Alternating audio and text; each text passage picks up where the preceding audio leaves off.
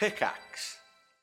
As we've done more and more studies on SSRIs, what we've sort of found is that the effect of SSRIs seems to be smaller than we originally thought, and that the effect of SSRIs is a little bit more complicated than we understood. Let's talk a little bit about antidepressants and specifically SSRI medications. So the first thing to understand is that there's a clinical illness called major depressive disorder, unipolar disorder, depressive disorder, bipolar disorder. So these are mood disorders. So these are like fluctuations of our mood that tend to be so severe that they cause some kind of impairment in function. So everyone experiences sadness. Everyone has low energy kind of days. But what we've noticed in the field of medicine is that for some people, these symptoms are very persistent. So they'll last for weeks, months, or even up to a year or over a year at a time. And that they're so bad that they make it difficult to live a normal life. So it's difficult to engage in social relationships, difficult to get your work done, difficult to go to school. You'll sort of experience negative things like energetically. So like your body can feel heavy. It can feel really hard to get out of bed. Other features of mood disorders and depressive episodes are changes to your sleep. So sometimes people will sleep too much, 14 hours a day, 15 hours a day. Sometimes people will sleep too little. They'll wake up at 4 a.m. every single day, like with their mind being very anxious and have trouble going back to sleep. So we know that there are clinically present, this exists, that depression is some kind of illness. We also know that it tends to strike particular people. So a key thing about mood disorders is that they're episodic in nature. So I'm doing fine freshman year. Sophomore year rolls around, my second year of uni rolls around, and suddenly like I have trouble getting out of bed, et cetera, et cetera. It stays bad for a while, but the other thing about depressive episodes is that they tend to resolve over time. So one thing to remember is that depressive episodes are not necessarily a diagnosis. So you can have a depressive episode as part of a major depressive disorder or a bipolar disorder or related to other things. What we're going to be talking about today is a little bit about SSRIs or antidepressant medication, how they work, what they do, and what their limitations are. So before we dive into this, one thing that I want to share with y'all is a paper that came out recently from the journal Nature, which is a very high impact factor journal. So high impact factor means that it tends to be cited a lot. Generally speaking, it's a high quality journal with high quality evidence. And a paper came out recently that suggested that the serotonin theory of depression is actually somewhat false. So for a long time, people have been saying that major depressive disorder and bipolar disorder and depressive episodes are caused by a neurochemical imbalance and a deficiency of serotonin in the brain. And what this paper basically demonstrates is that the quality of evidence that suggests that there is a neurochemical imbalance in the brain that causes depression suggests that the quality of evidence is like low or inconsistent. And the paper basically makes the argument that actually this neurochemical imbalance theory is essentially false. So this is important to understand for a number of reasons. So the first thing is when this paper came out, there was a lot of popular media interest in it because people were sort of saying, oh, like the neurochemical imbalance theory is false. And then they would interpret that statement in a number of different ways. So that one of the primary interpretations is that if the neurochemical imbalance theory is false, that means that antidepressant medication doesn't work, or that we've been scammed for the last 30 years by big pharma and drug companies that have been peddling this medication that is based on a theory that is actually incorrect. So we're going to talk a little bit. I don't really think that that's a fair interpretation. We're going to talk a little bit about that. But let's first talk a little bit about the neurochemical hypothesis of depression. So basically, in the 70s and 80s, psychiatry experienced somewhat of a revolution. And we discovered that there was a biological side to psychiatry. So prior to the 1970s and 1980s, psychiatry was primarily a psychological discipline. So it was like Freud talking to people, interpreting things about the subconscious, et cetera, et cetera. And as medical advances improved, psychiatry sort of developed this kind of biological side, which means that there's like neurochemicals involved, there are medications involved. And when fluoxetine, the first antidepressant or SSRI, came out, people thought it was pretty revolutionary because for, the last 100 years, we really haven't had medication treatments for things like clinical depression. And suddenly we've got one and it seems to work really well. So it's important to understand, though, that when we developed antidepressant medication, we did not develop antidepressant medication as a response to understanding the mechanisms of depression. So it wasn't like we figured out, oh, by the way, depression is caused by a deficiency of serotonin. Let's try to fix that deficiency of serotonin with a medication. What actually happens usually in medicine, which a lot of people don't realize, is we don't really know why a medication works. We just sort of know that it works, okay? So we'll try a lot of different things. We'll do clinical trials. Some of these things are based on herbs and stuff like that. So like we'll know historically, for example, that we have an herb called St. John's wort, which has been shown to be clinically effective for mild to moderate depression. We'll kind of study St. John's wort. We'll see like, okay, what's the chemical compound that's responsible? Oh, it seems like the chemical compound that's responsible boosts serotonin. So let's see if we can isolate it, purify it, et cetera, et cetera. So one thing that kind of happened early on is we studied SSRIs and we sort of realized that they're somewhat efficacious, and we'll get to that in a little bit. So we discovered antidepressant medication works. And then what happened is like there was this big movement to destigmatize mental illness. Because prior to this, mental illness was basically viewed as a personal deficiency, right? If you have trouble getting out of bed because you're depressed, that's just laziness. And so one of the key things that was very, very helpful in destigmatizing mental illness was this neurochemical imbalance hypothesis. Oh, it's not your fault. You're not lazy. Like you just have a neurochemical imbalance. And by the way, we have clinical trials that show that antidepressant medication works. So the interesting thing about the neurochemical imbalance hypothesis of depression is that I don't think that psychiatrists or scientists, if the people who are really educated, really ever had or necessarily believed that, neurochemical imbalances cause depression. And the key thing to remember is that neurotransmitters do all kinds of stuff in our bodies, right? So we sort of think about, popularly, we'll sort of associate dopamine with pleasure. We'll associate serotonin with mood. And there are some connections, but remember that serotonin and dopamine do all kinds of different things. So Parkinson's disease, which is a disease that affects dopaminergic neurons in our brain, makes it difficult for us to walk, right? So like our motor movement, anytime I move my hands, that's governed by dopamine. A lot of our peristalsis, so the ability of food to pass through our GI system, that's actually also controlled by serotonin. So serotonin does a lot of different stuff. And just because the neurochemical imbalance sort of theory may not be as strong or may even be false, does not actually say anything about the efficacy of antidepressant medication. Because we have clinical trials that even if we don't know how it works, we still have evidence that SSRIs or antidepressant medication are effective for depression. So this is one distinction or nuance that I think has been completely lost in the common media, right? So we don't know exactly, and we'll get to mechanisms of action, explain why, even though there may not be a neurochemical imbalance, how boosting your serotonin in the synaptic cleft can still be helpful for depression. So we're going to take a step back and just let's recap, okay? So for a long time, recently actually, people have thought that depression is based on a neurochemical imbalance. We also know that boosting serotonin seems to improve symptoms of depression. And actually a key thing there is that remember that the hypothesis of neurochemical imbalance has actually grown a lot more after we started using antidepressants or SSRIs. And what people basically did is reverse engineer that hypothesis and sort of concluded that, okay, if I boost someone's serotonin, if they start to get better, then that must mean that serotonin is deficient in the brain.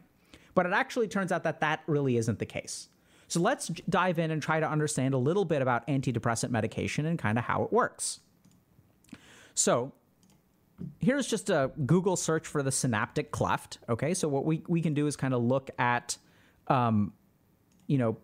pictures of, I don't know what this is, but the synaptic cleft. So let's try to understand how antidepressants or SSRIs work.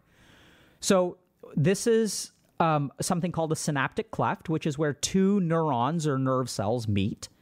And in the end of one neuron, we have these little things called synaptic vesicles. So these are little packages of neurotransmitter. And generally speaking, what happens is when this neuron activates with an activation potential, we'll get the vesicle kind of merges with the synaptic cleft and dumps out the serotonin. The serotonin floats across this gap and activates some stuff in this receptor. So this is kind of how synaptic cleft works. Over time, these molecules will then get taken back up into the cell, so they'll kind of return where they came from, get repackaged into vesicles, and essentially recycled. So we'll send out a signal, and then we'll kind of recycle it. So the most common antidepressant medication is called a SSRI, which means selective serotonin reuptake inhibitor. So essentially what an SSRI does is blocks this receptor. And when we block this receptor, this stuff can't go back into the cell and floats around longer and increases the signal over here, okay? So it essentially boosts the serotonin transmission signal in the synaptic cleft, thus effectively increasing the serotonin signal between two neurons.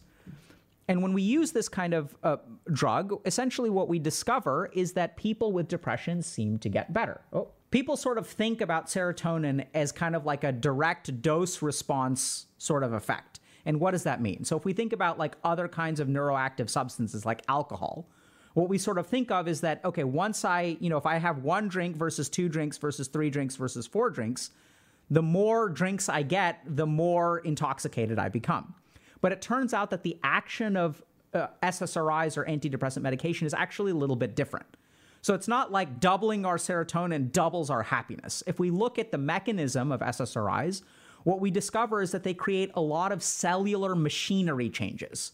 So it's like boosting the serotonin signal doesn't make us twice as happy. What it actually does is turns on some machinery within our cells. So it activates gene transcription. So our cells start producing more machinery. It affects our receptors. So the effect is a little bit more long-term.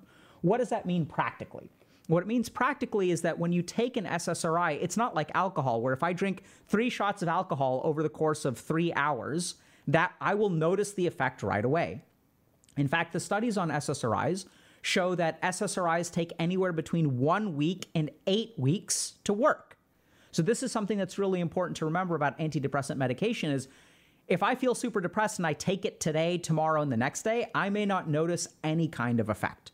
And why is that? It's because it's not a direct boost to serotonin. It's because we're turning on certain cellular machinery. We're activating particular genes. So for example, one of the things that we know is that SSRIs create more proteins that are neuroprotective for our brains. So they'll create these kind of protective proteins in our brain, and those may take time to work. So the action of SSRIs and antidepressant medication is actually weeks. So this is important to understand because if you start an SSRI or antidepressant medication, you may not notice a benefit right away. This becomes doubly important because sometimes the side effects of antidepressant medication we do notice right away. So for example, people will sometimes feel a little bit nauseous or have some upset stomach. And that's because, remember, serotonin is in our gut as well. And as we boost serotonin transmission, we can sort of mess up our tummy a little bit. But the key thing to remember about antidepressant medication is that it can actually take weeks to work. And so even if you're not really seeing a benefit right away, that's actually perfectly okay. It can take a couple weeks. So let's try to understand a little bit about the efficacy of antidepressant medication. So a lot of people will be kind of, curious or concerned about how effective antidepressant medication is. People will be concerned that they'll be hooked on it and that it sort of is a happy pill and sort of creates an artificial sense of happiness. Whereas the truth is that really isn't the case. So people have also been concerned that, there's an overprescription of antidepressant medication, especially during things like the pandemic, and that essentially big pharma is trying to get everyone to take antidepressants. And they may be getting everyone to try to take antidepressants. I can't really comment on what they're doing or not doing. But the good news is that the data for SSRIs and antidepressants is pretty good, right? So we know, for example, that if you start an SSRI, that you can expect somewhere between a 30 and 50% improvement in your depressive symptoms over the course of 1 to 8 weeks. So it's not going to make you magically happy. By the way, SSRIs are not drugs of abuse. So a lot of people will think that if I improve my depression, it's like making me happy. It doesn't make you happy. It really seems to resolve the depression. But it's not like SSRIs create any kind of euphoria. You don't hear, SSRIs don't have any street value. People aren't abusing them because they actually are happy pills. Those are substances of abuse, things like amphetamines, cocaine, even alcohol, benzodiazepines, marijuana, so SSRIs really aren't happy pills. What they really seem to do is reduce the frequency and severity of depressive episodes. So what we know is that when people start them, you'll get sort of a 30 to 50% improvement in depression. Now, the other thing that I kind of want to point out is that as we've done more and more studies on SSRIs, what we've sort of found is that the effect of SSRIs seems to be smaller than we originally thought, and that the effect of SSRIs is a little bit more complicated than we sort of understood. So here's just one example of kind of the nuances of antidepressant medication. And this is a good example of how antidepressant medication, a lot of it seems to be based on belief. So as people are more hopeless, or if they think that an SSRI will not work, it actually reduces the efficacy of the SSRI. So some people have even hypothesized that 70% or up to 70% of the therapeutic value, the clinical benefit of an antidepressant medication, is actually placebo, and only 30% of it is biological. Now, if I say something like that, y'all may be very, very surprised, because you may say, well, if it's placebo, does that mean that it's not effective and I shouldn't take it? Whereas not necessarily. In fact, what we sort of know is that even if it's placebo, we sort of still know that it works. And there are even studies that show that if you tell a patient this is a placebo, but you also tell a patient that placebos lead to clinical improvement, giving that person that medication, even though they believe it's a placebo, if you tell them, hey, I think this SSRI is going to help you, even if it's a placebo, it turns out that it actually works and it helps them. So knowing that something is a placebo doesn't actually remove its effect, as long as the patient understands that placebos can actually be helpful.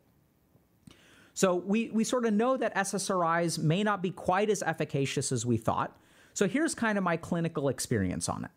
So what I'd sort of say is when we look at a 30 to 50% improvement, which is what most of the meta-analyses show about antidepressant medication, what we discover is that that's an average, right? So we'll take 100 people, and on average, we see a 40% improvement. But more specifically, if you're a clinician, and we saw this a lot during COVID, what you actually see is that it's not actually a 40% improvement for all 100 people.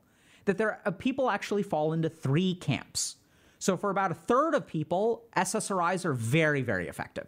So we're talking 70% improvement, 80% improvement, 90% improvement, really kicks the depression to the curb.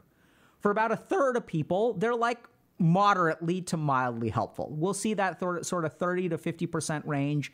It does seem to help, but it doesn't really cure my depression. And for about a third of people, it really doesn't seem to help at all. And this is what we've seen a lot as we've sort of seen the nature of depression changing, is that a lot of depression now seems to be very circumstantial or existential in nature.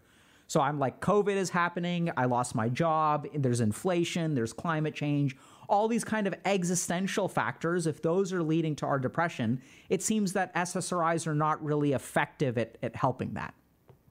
The key thing to remember here is that 30 to 50% number is probably due to multiple different kinds of depression within a population, and that antidepressant medication is very, very helpful for about a third of people. And for the other third of people, it helps some. So we're still talking about a success rate for about, let's say, 2/3 of patients in my clinical practice. That's kind of what I'd say historically that I've seen, but that's another important nuance. So the last thing that we're going to talk a little bit about in terms of antidepressants is a lot of people are really curious or concerned that if I start an antidepressant medication, am I going to be stuck on it? Is this the kind of thing that I will then be dependent on as a happy pill? And the evidence here is actually pretty interesting. So it turns out that if you start someone on an antidepressant medication, they should stay on it for probably about a year. So for a lot of people who go off of antidepressant medications, about 50 to 60% of people who go off of antidepressant medication will, depending on how they go off and what other kinds of things that they do, they'll experience depression again later in life. So within about 1 to 2 years, about 50%, let's say half of people who go off of antidepressant medication will be depressed at kind of 2 years out. But what that also means is that about half of people actually, even if they'll really only need SSRIs once in their life, and then they'll kind of be okay after that. So in no way is an antidepressant medication something that you'll become dependent on. For the people who require antidepressant medication for longer periods of time, these are people who tend to experience frequent or severe depressive episodes. So remember that a depressive episode it's an episode, so it's kind of time limited. So generally speaking, the people who are on SSRIs long-term are the ones that will tend to get depressed over and over and over again.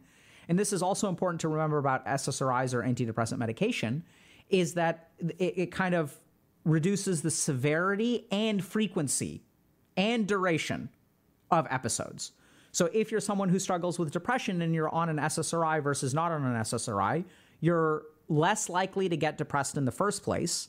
If you do get depressed, the severity of that depression, it won't be as bad, and you'll stay depressed less, right? So like one person may be severely depressed for 8 months, and they'll get 1 episode of depression a year, versus someone who's on an SSRI may get depressed once every 3 years for a period of 2 to 3 months, and it won't kind of be as impairing. So the goals of SSRI treatment are really sort of reductions of duration, frequency, and severity of depressive episodes. Now, the other thing to remember about SSRIs is that they oftentimes do have side effects. The good news is that side effect profiles for SSRIs are some of the best tolerated in medicine. That's part of the reason why we sort of prescribe them as much as we do, because most people will take an SSRI and not even notice anything.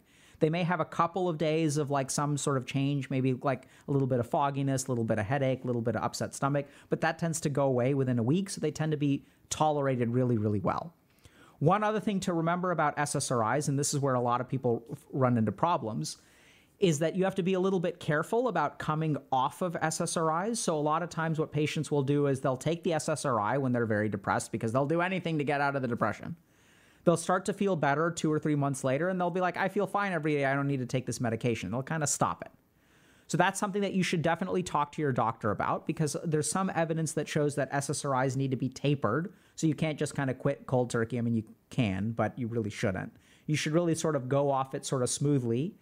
And when you taper it properly, it also helps in terms of not having a relapse of your depression. And you also have to consider that sometimes the reason that you're feeling good every day is because you're on the medication, right? So this is sort of like someone who's like, wow, I feel really healthy because I'm eating healthy every single day, and I feel really fit, and I have tons of energy because I'm working out, and I'm eating healthy every single day. And so because I'm healthy now, I no longer need to exercise or eat healthy, right? So something you have to really remember about antidepressant medication is if it helped you get to where you are, you may want to consider staying on it for a little bit longer, or at least talk to your doctor about it.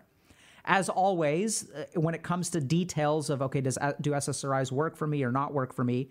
You know, should I use them? Should I not use them? Here are my concerns. You should always talk to a doctor about starting them, stopping them. Talk to your doctor. I think it's very, very common as psychiatrists. We hear all the time that people don't want to be on their SSRI.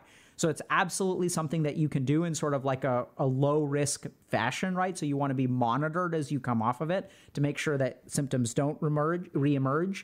And there are other things that you can start to do instead of SSRIs that will sort of keep you mentally healthy. So that's kind of our brief discussion of SSRIs or antidepressants. We started off talking a little bit about the neurochemical imbalance hypothesis and some of the associations that people make with that. So there's a recent research that shows that clinical depression is not actually caused by a neurochemical imbalance. And so a lot of people will interpret that as, oh my God, that means that antidepressants don't work. Whereas the truth of the matter is that we don't really know sometimes why our medication works in medicine. And every day that goes by, we discover some new effect of a medication. We'll discover off-label uses. It turns out that SSRIs are also helpful for anxiety. We didn't really know that originally. But what we do know is that SSRIs and antidepressant medication does seem to be effective. And those clinical trials haven't changed just because depression may not be caused by a neurochemical imbalance. We also know that SSRIs tend to take some time to work. So we're talking somewhere between 1 to 8 weeks to reach full efficacy. And we also know that sometimes people do need to be on SSRIs for extended periods of time, sometimes 2 years, 3 years, 4 years, but that a lot of people can actually safely come off of SSRIs and you're not going to be dependent on it for the rest of your life. So hopefully that's kind of useful. Hopefully it's sort of a quick introduction to antidepressant medication, how it works, how it doesn't work. And, by all means, if you're interested, talk to your doctor about it. Questions? Okay, so someone's asking about thoughts about someone who has PTSD and depression who SSRIs don't work for. So there are a couple of things to understand about SSRIs in terms of when they, quote unquote, don't work. So the most common reason, actually, I don't know about the most common reason, but one of the most common reasons that SSRIs don't work, quote unquote, is because there is another thing going on that interferes with the efficacy of the SSRI. So a good example of this is something that we call dual diagnosis in psychiatry.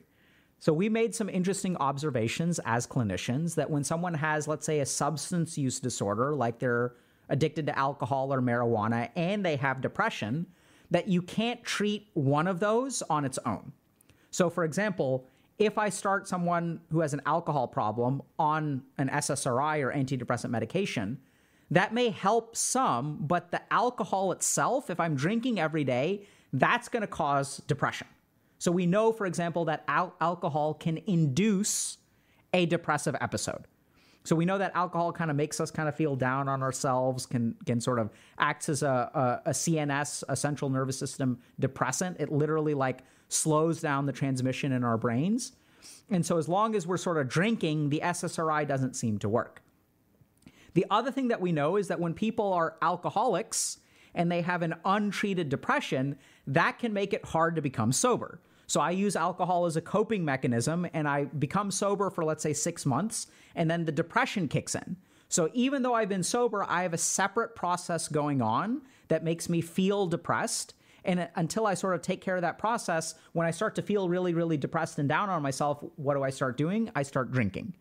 So what we know from dual diagnosis is that you can't sort of tackle one problem at a time, and that good treatment actually involves sort of addressing the depression, because if you get depressed, you're going to start drinking, and addressing the alcohol use, because if I start drinking, I'm going to get depressed, right? So if I start drinking, I get written up at work, people get upset with me in my personal life, that lowers my mood, makes me feel depression, can kind of trigger a depressive episode.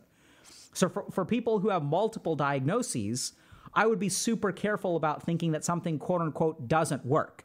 Probably what you need is treatment for both diagnoses simultaneously for that antidepressant medication to work.